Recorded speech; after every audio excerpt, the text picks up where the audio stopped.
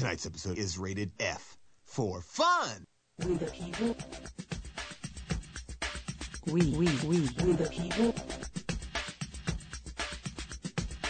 We the people of the United States, in order to form a more perfect union, establish justice, ensure domestic tranquility, provide for the common defense, promote the general welfare, and secure the blessings of liberty to ourselves and our posterity, do ordain and establish this Constitution for the United States of America.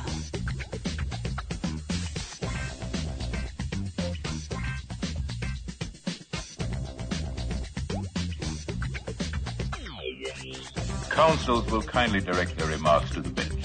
I paid all right at you, sir. Now that I've got something human to talk about. Rights, sir. Human rights. The Bible. The Code of Hammurabi. And of Justinian. Magna Carta. The Constitution of the United States. Fundamental declarations of the Martian colonies. Statutes of Alpha 3. Gentlemen, these documents all speak of rights. Rights of the accused to a trial by his peers, to be represented by counsel. The rights of cross-examination, but most important, the right to be confronted by the witnesses against him. A right to which my client has been denied. Your Honor, that is ridiculous. We produced the witnesses in court. My learned opponent had the opportunity to see them, cross-examine them. All but one. The most devastating witness against my client is not a human being.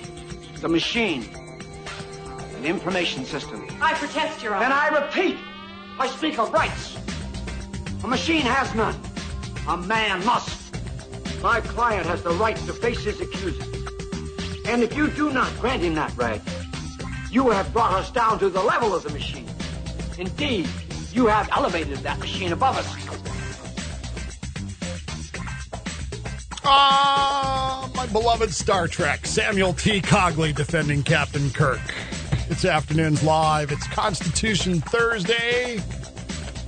The Sixth Amendment to the United States Constitution, the so-called Confrontation Clause. It's well known to us. You have the right to face your accuser, right? That's what it says. Right. That's in essence the long and short of it. To be to be confronted with the witnesses against him if you're charged in a criminal prosecution. Why would you imagine that to be important?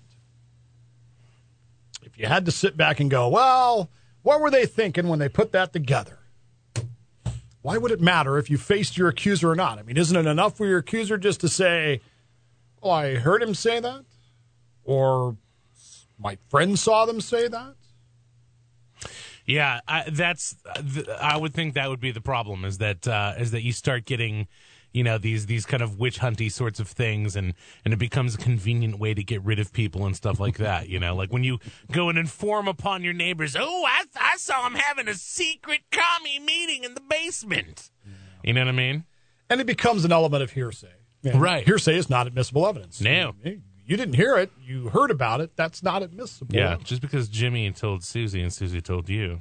But there is there's a long history here, of course, of the Star Chamber type trials back in England, which, of course, they were very familiar with the idea that, we don't have any actual evidence, so we'll just ask you questions until we find some. Or we'll find somebody to give us some evidence and then conveniently not let them be questioned by you. Right. See, because if you start asking them questions, what might happen? Yeah, maybe the evidence that they gave us just completely unravels. Could, as happened in Star Trek, when we finally faced the accuser, what we discovered was the computer, the witness against Captain Kirk, had in fact been tampered with. I love Star Trek. I've learned more Constitution stuff in Star Trek than just about anywhere. I mean, from an applicability standpoint. That's alarming. But it is, but in a way, stop and think about this. Think about the fact that this was made in 1967. Right. And here were these social elements that were going on. Gene Roddenberry, the inventor of Star Trek, the writer of Star Trek, the producer, the great bird of the galaxy, as he would later be known. The what? The great bird of the galaxy. That was his nickname. That's what they call Gene Roddenberry? Yeah. All right. A lot of Star Trek is commentary on the social issues of the day. Right. So you have episodes that appear to deal with, two large superpowers using a small, insignificant third world country planet to have a proxy war kind of thing going on. Yeah. Social commentary going on. Of course, you had the whole race issues going on. Star Trek, very, very progressive when it came to the idea that race relationships, look, we don't play that game in the 23rd century. You're a human. That's the way it is. But in a lot of this stuff, there is some more subtlety to this. And Samuel T. Cogley, who is this attorney who's famous in the 23rd century for still reading books, which of course, even today, now is becoming a thing of the, you carry around books. Boy, that's just weird because everybody's got their little tablets now or their computers or whatever. Right. And nobody actually carries around books anymore and reads those things. But Samuel T. Cogley does. He's a throwback to the ancient time. Jeez. We're now describing a Star Trek episode, just so you know. But we are talking about the Sixth Amendment. And that's one of the things he brings up. He brings up all these documents, the Bible, the Code of Hammurabi, the Constitution, all of these things that deal with the idea that humans, mankind, have had this right when governments have, been held to those rights to face one's accuser, because it is very important to be able to face one's accuser. There's an element to... Well, how many times have you had a fight with a significant other where it's like, I know that something, and it's like, oh, well, who told you that? It doesn't matter who told me that. Right. Well, yes, it does matter who told you that, yes, because sometimes they don't always get the information correct. Right. Or something gets misinterpreted, something gets missaid. Sometimes, John, and I know this will shock everybody, sometimes people will walk into the middle of something that's being said. They'll hear one sentence out of an hour, and they will go bananas and call your boss and go, I can't believe he said that. Right. Because, that happens every now and then. Or they'll call your wife or whatever. Like when we freaked out when Obama said you didn't build that. Right. No, but that's what he did say. No. That's what he did say, but there you go. Anyway, the point being, you have a right to face your accuser, because your accuser, if you're going to make an accusation, you should be able to stand up for that accusation. Right. This is the legal element here, is that you're supposed to, in fairness of the criminal system, draw conclusions based on facts, not emotions. And by questioning an accuser, you aren't saying that accuser necessarily was lying. Maybe perhaps through questioning, you lead them to a different conclusion. He did misinterpret what I saw. Maybe there is an explanation. Maybe there's a reasonable explanation for what was happening. Maybe he didn't mean that way. Maybe whatever. This, again, their experience coming out of this with the Star Chambers, with the idea that prosecutors could literally just invent evidence against a defendant and then hammer the defendant with that evidence until they either got a confession or a conviction, one of the two, over and over again, smacks of unfairness. And, of course, as Englishmen, our founders didn't accept that system, and the Star Chamber system was eventually smashed in England and replaced then with the rights that Englishmen had. And when it came time to establish the Constitution, when it came time to put in the Bill of Rights into the Constitution, it seemed like a natural fit. Well, we should describe how the trial system should work. You should have the right to confront your accuser, which is, of course, the point that Sam Cogley is making. How prescient, though, that even in 1967, Gene Roddenberry was commenting on coming technology. There was going to come a time when everybody would be on technology, video, tape, whatever.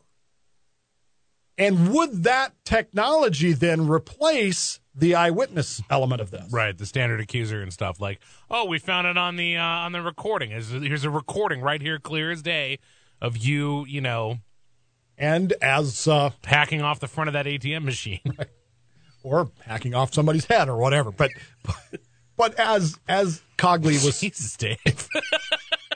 Sorry, I'm having a bad day. Yeah. Really, Why, that escalated fast. went downhill fast, yeah. Or you'll eject the ion pod, and Commander Finney will be Sure. dead. In a no-dumping zone. A no-dumping squadron. Question quadrant. is, how do we know that this material is correct? I mean, even right now here in Modesto, now we have cops wandering around looking like they're filming their own episode of Cops because they've got cameras all over them, the body cams now, where they are now taking videos. But again... Wait, on the cop? On the cop, yes. The cop is wearing a camera, a body camera. Wow. And his or her, as the case may be, interactions with you are now being recorded. Right, for posterity. What then becomes the accuser? Let's say, for the sake of argument, that, and this is pure speculation, hyperbole, whatever you want to call it here. What if something happens that the cop doesn't catch, but the camera gets or something? What if you're arrested by this cop? Mm-hmm. Okay, you're under arrest for whatever the crime may be. And in the process of that arrest, you think that they were a little bit too rough. You go to the trial, and the cop, for whatever reason, John, he's sick, got a cold, whatever reason, cannot appear at your trial. But he does send along the footage. Is the footage acceptable now? Are you facing your accuser? I would say no, because it's not like you can talk to the footage. It's not like you can, call into question the footage's, veracity. That's a question, isn't it? Oh, and the state legislature has been busy with this as lately, too. Of course. As, they're busy not working on the budget and other things. They're delving into this as well. It is Afternoons Live, KFIV 1360 Modesto, AM 1280 in Stockton, everywhere via the iHeartRadio app. Stay with us. We'll be right back.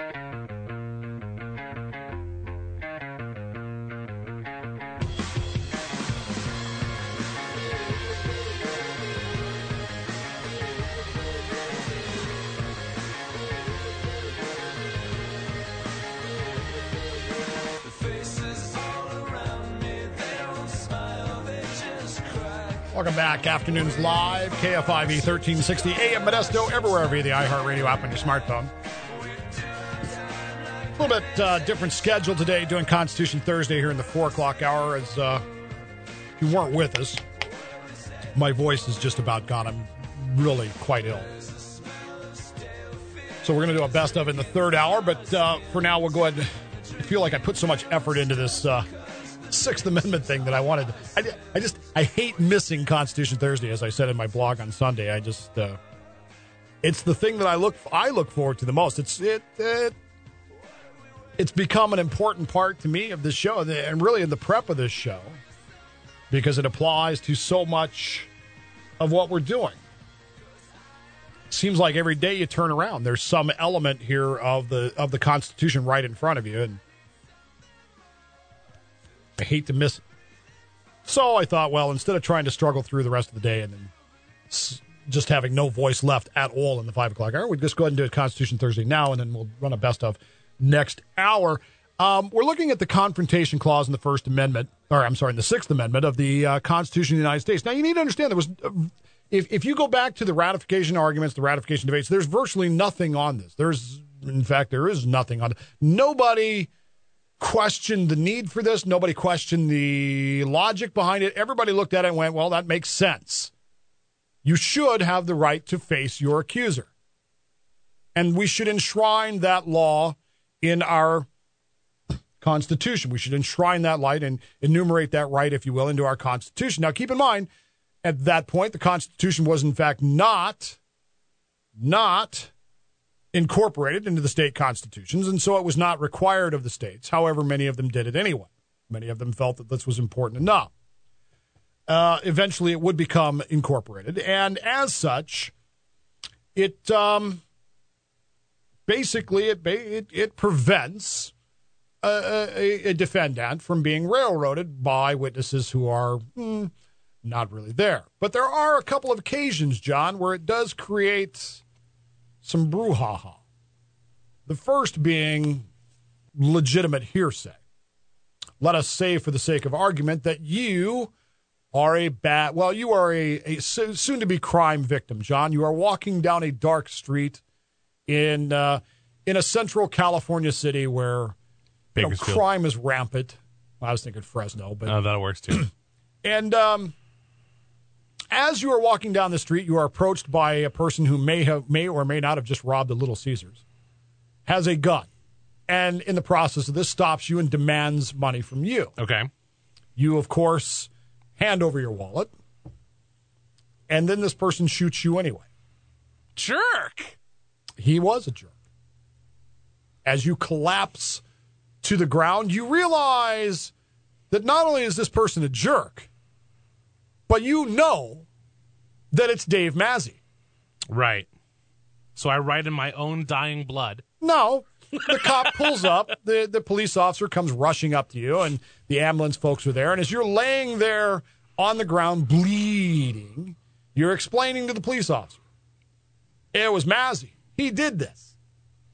I can identify, I can point him out. It was Mazzy. He shot me. And, of course, unfortunately, you expire. Mazzy is, of course, caught because now they know who to look for. They put him on trial, and guess what? His lawyer objects to the police officer saying, well, John told me it was Mazzy. On the basis of that is hearsay evidence. But isn't dying words admissible in court? It wasn't always. It's been a relatively recent addition, believe it or not. Because of that? Because of that very case happening in Michigan. It has not been all that long that has actually been allowed by the Supreme Court. That's one case. Another place where this creates a lot of difficulty, of course, is in the concept of, well, child witnesses, particularly in the cases of abuse. You can see where this would create some difficulties, can you not? Absolutely. Absolutely. I mean, if the kid is, basically confronting his abuser or something like that, oh, well, I have the right to confront my accuser, like now tell them what I did. What did I do? I mean, you can totally just be up there and be threatening or whatever, I guess. Intimidating. Yeah, and let's that's what I'm face it, going for. I don't know if anybody in the listening audience, I'm sure somebody has, but I don't know if you've ever been a witness in a case, but it's an adversarial type relationship in a lot of ways. One side is trying to get you to get your story out without seeming like they're leading you. The other side is trying to trip you up at every opportunity. Well, John, you said red. You meant maroon, correct? Right. Little seemingly insignificant elements become huge stumbling blocks in the whole argument. I mean, we all, for some obscure reason, watched the O.J. Simpson trial. I mean, really, have you ever seen cases where stuff that should have been easily common sense became minute arguments about just incredibly mundane and detailed elements that you would never have imagined? Did the glove fit comfortably? Right. Cato. Well, was it was it a thump or a bump?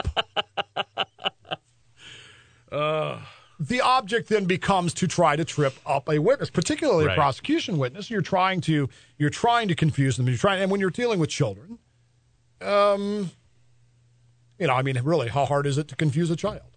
Yeah, kids are dumb. See, I fed you that, didn't I? You did. You put it right in my mouth, and I bit down. Put it right on the tee, and you can just take the bat, swing them away. Yeah. If you put a cookie that close, though, expect to lose it. Yeah, that's true, too. In the Maryland versus Craig back in 1990, the court did allow a child witness to testify via closed-circuit television without physically entering the courtroom because the child was emotionally unable to testify in the defendant's presence. The court did find that process satisfied the confrontation clause because it allowed for cross-examination and for the jury, defendant, and counsel to observe the demeanor of the child while she testified. And that really seems to be the key point here, doesn't it? You need to be able to cross-examine. You need to be able to ask the child questions. Right. You need to be able to observe them while you're answering those questions because you ever been on a jury? That does become an element of that. Watching, sitting in a criminal trial as a jurist in a criminal trial, that becomes part of what I found myself sitting there for a week, watching for reactions, watching for. Well, and that's what's interesting about being a juror is that not only are you called upon to sort of keep all the facts straight and pay attention and try and like put things together, but your job is to know people, is to know human beings, and it's your experience with, interacting with other people that basically makes your job important. Right. It's not your job to suggest questions to the district attorney. They get a little hyper about that. No. But anyway, putting all that aside for the moment. Did you do that? No, not until afterwards. Afterwards, I told the defense attorney, you suck. I'd have won that case. Anyway, he did. He was terrible. Mm-hmm. He was absolutely horrible. But the reason he was horrible is because the demeanor of his client, the demeanor of his witnesses. You're such a backseat driver, was such, it was like he wasn't even trying. Sad. Anyway, just getting paid. I'm just getting paid by the taxpayer, and off you go. Anyway, the point being that as a juror, you need to be able to do that. And, of course, the court finds that as part of the confrontation clause, you need to be able to, as a jurist, observe those demeanors. You need to be able to see what's going on. You need to be able to hear the inflection and tone, which you can't get in a written statement. Right. You can't get necessarily in a recorded statement. You can't ask questions in a recorded. Remember, part of the O.J. Simpson trial was that they wanted to do video depositions of the maid. Right? Right. At one point, they wanted to stop the whole trial because she was going back to Guatemala or Ecuador or someplace. They wanted to stop the whole trial. In the middle of the defense, or the prosecution said, well, we got to put this defense witness now because she's leaving. Well, no. And for some obscure reason, Ito, I don't know what the hell that guy was doing. Talk about a no-win scenario. What do you do as a judge in the O.J. Simpson case? Short of Judge Lance Ito. Yeah, short of saying, you know what, no cameras. Okay, you people need to stop performing and actually start having a trial here. You know what? Can you imagine how different that trial might have turned out? Much differently would be my guess, and much shorter too would have been. Yes. That would have been my guess. At any particular rate, you need those things, and of course, the court has said that testifying by closed circuit in extraordinary cases is in fact permissible.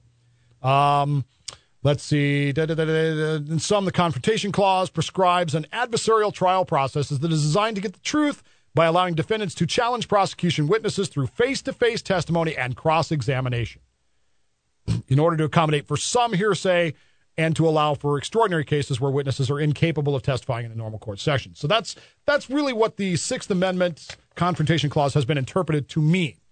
So now we come to the state of California and our wonderful state legislature, which is busy in Sacramento these days, not solving the $617 billion in debt that we have. And by the way, I would like to point out that nothing that anybody in Sacramento has suggested for this budget, nothing has dealt with the fact that we have $617 billion in debt.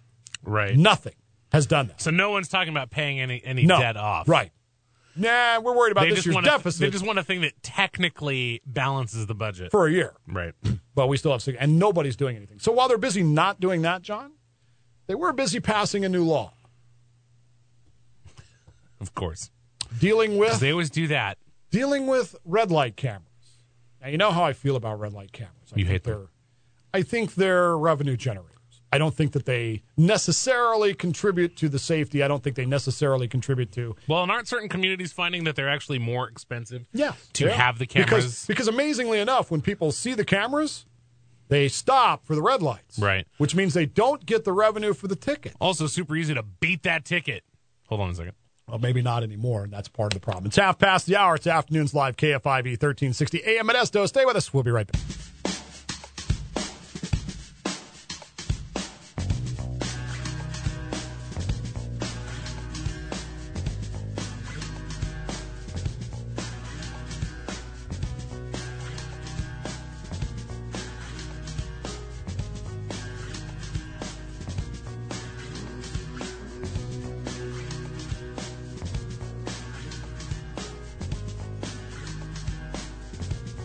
Welcome back, Afternoons Live. I guess I should have said hello there. Welcome back. It's Afternoons Live. I don't know why. Shows you how slow my brain is moving today. I mean, also 7 people would have gotten it. You would have gotten it, right? Barely.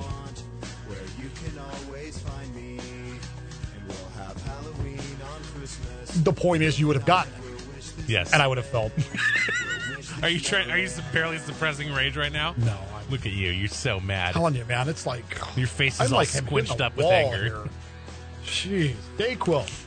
Dayquil. Dayquil, ladies and gentlemen. The Hold only that thought. reason I'm alive. Dude, he's chugging it. Oh, I don't think you're supposed to take it like that. Well, how would you take it? I don't think you're supposed to take it like a boss. Well, how would you take it?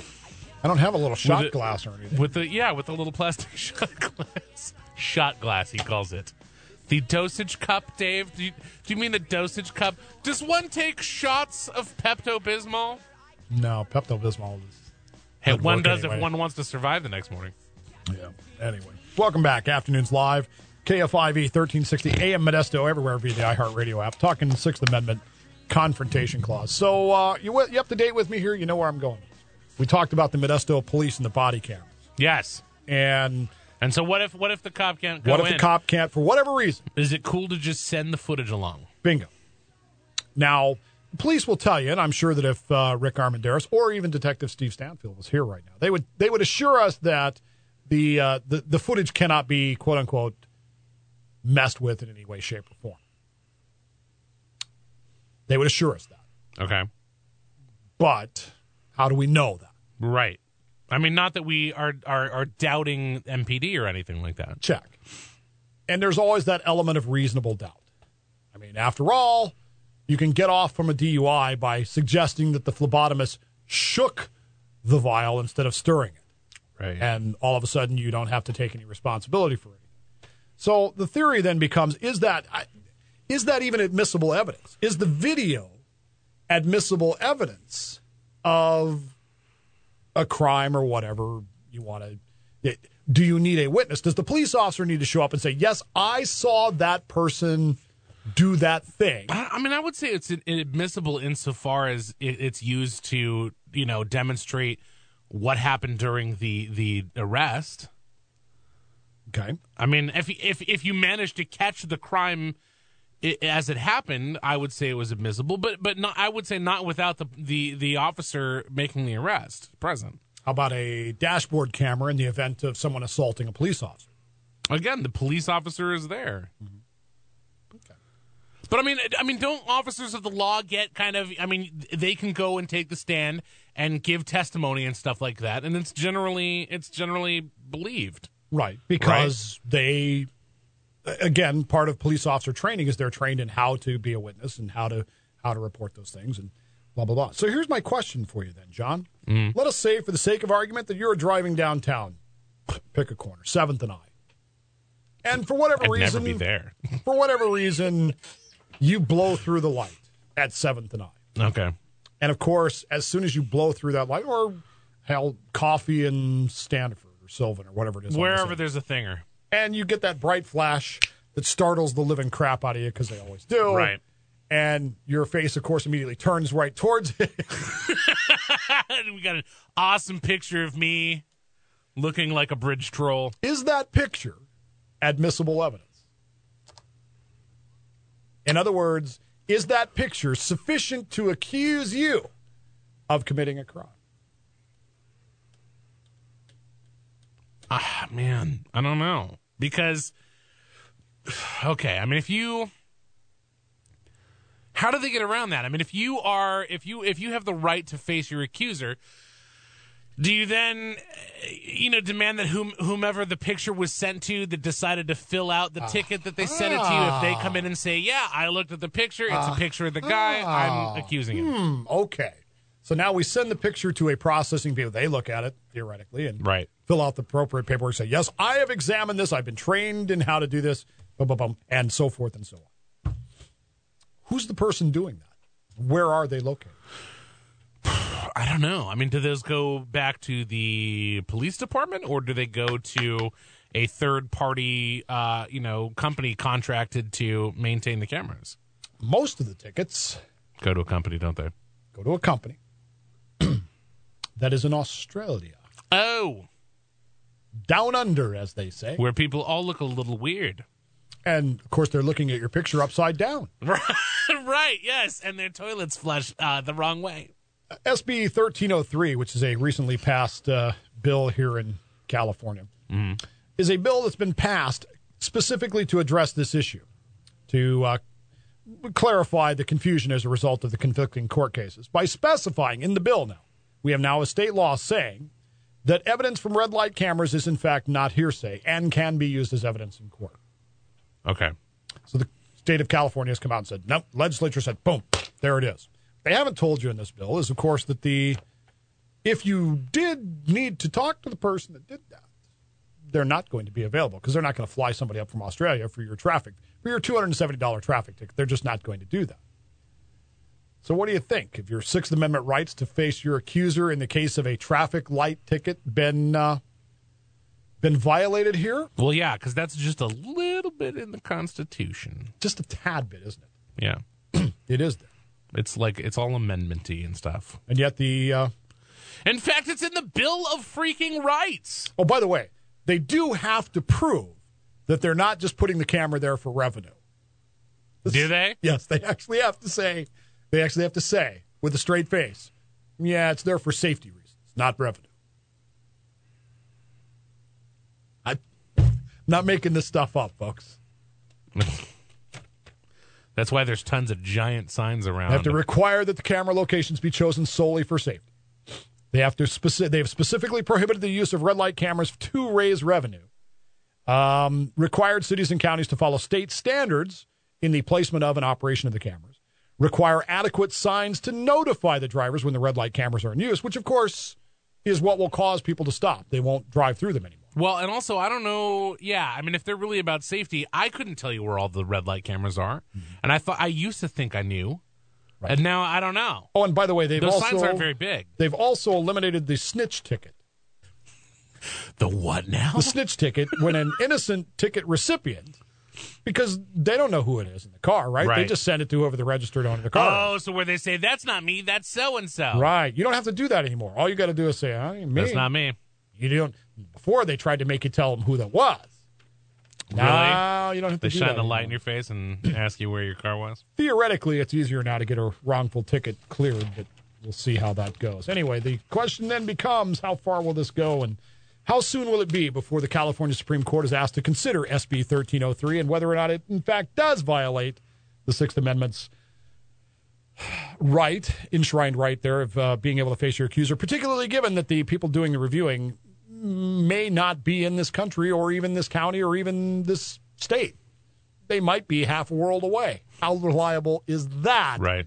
Becomes the question. So there you have it. The Sixth Amendment operating even in California, even on Modesto's streets.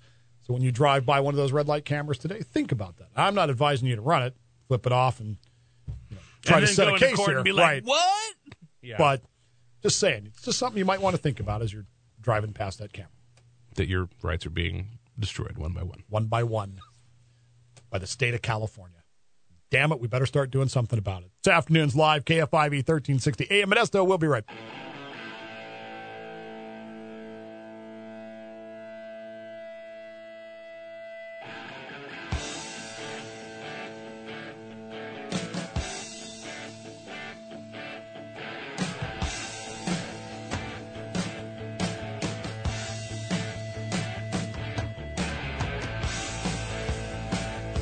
All right, welcome back. Afternoons Live, KFIV 1360 AM Modesto, everywhere via the iHeartRadio app on your smartphone.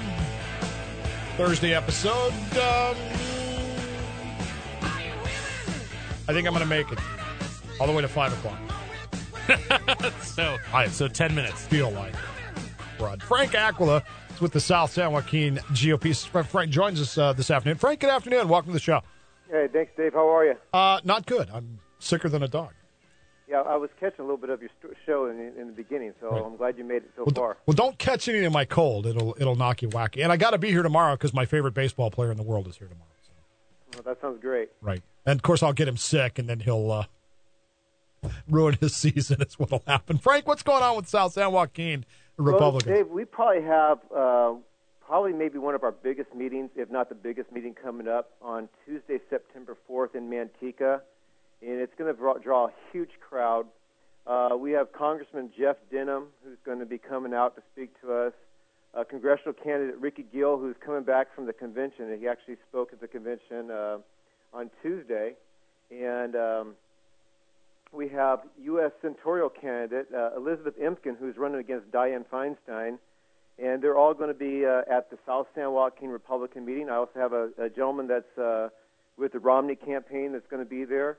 And so these people are going to be coming out. And basically, if you had just one of these people as a guest speaker, it would draw a huge crowd. But we have like a trifecta of three huge names, draws of people that are influential in our politics today that are actually going to be coming out to the South San Joaquin Republican meeting. How are you going to fit all those people in? Well, Jeff Denham's going to be our first speaker. He's going to be going for about a half hour and speaking. And then congressional candidate Ricky Gill is going to be speaking for about 20 minutes. And U.S. senatorial candidate Elizabeth Impkin is going to be speaking about 20 minutes. So the meeting is going to start at 6:30 exactly. I always advise people to get there between 5:30 and 6 because of the large lines that actually do start forming, and people have to get checked in. And that we usually are done with our meetings by 8:30. And I really would encourage even those that are in high school or college to actually come out and actually attend these meetings and hear what these people have to say and say about America's future. Any cost for this, or is it free to get in and see what's going on? Oh, I appreciate you actually asking, because that is a question that's asked often. It is absolutely free. And also going to be assisting me is the Manteca Republican Women Federated, who are going to actually be greeting people at the door, getting people signed in, trying to make the lines go fast. And they're actually going to have cookies available and other snacks available for people that arrive. The owners of She Cherie Restaurant, which is located at 305 North Union Road in Manteca. All you have to do is be looking for the tennis courts that leads the road right to the back, and we're on the up the stairs. They have gracefully allowed us to use their restaurant building for the evening, and it's a large gathering. All right. Any of the candidates, any of the folks that are there going to take questions, or is it just a speaking time and then meet and greet kind of thing? It's entirely up to the candidates. What they usually do is they might take a couple questions. They usually have a lot of things that they want to state, what their platform is, why they're running, what their vision is, and what they like to see for the area. I appreciate that you've actually been to one of the South San Joaquin Republican meetings. And usually I have 3 meetings a year. Due to time constraints, actually, and because it's a big election this year, and people are going to probably be worn down from politics after November, there will not be another South San Joaquin Republican meeting until September of next year. So if you want to hit up the South San Joaquin Republican meeting, which, like I said, is a huge meeting, a huge ordeal, you're looking at the only one that's going to Now's the time to do it. So that's Tuesday, September 4th at She Cherie on Union Avenue there in Manteca, right? Union Road, North Union Road. And, it's She Cherie's 305 North Union Road. Okay. And try to be there between 5:30 and 6, and you'll get a good seat. Frank, always good to talk to you, man. Hey, thanks a lot for having me on, Dave. I'll actually be calling you back right before the meeting, and we'll talk real quick before that. All right, we'll see you then. Stay with us. Care. It's Bye. Afternoons Live. Back in 60 seconds.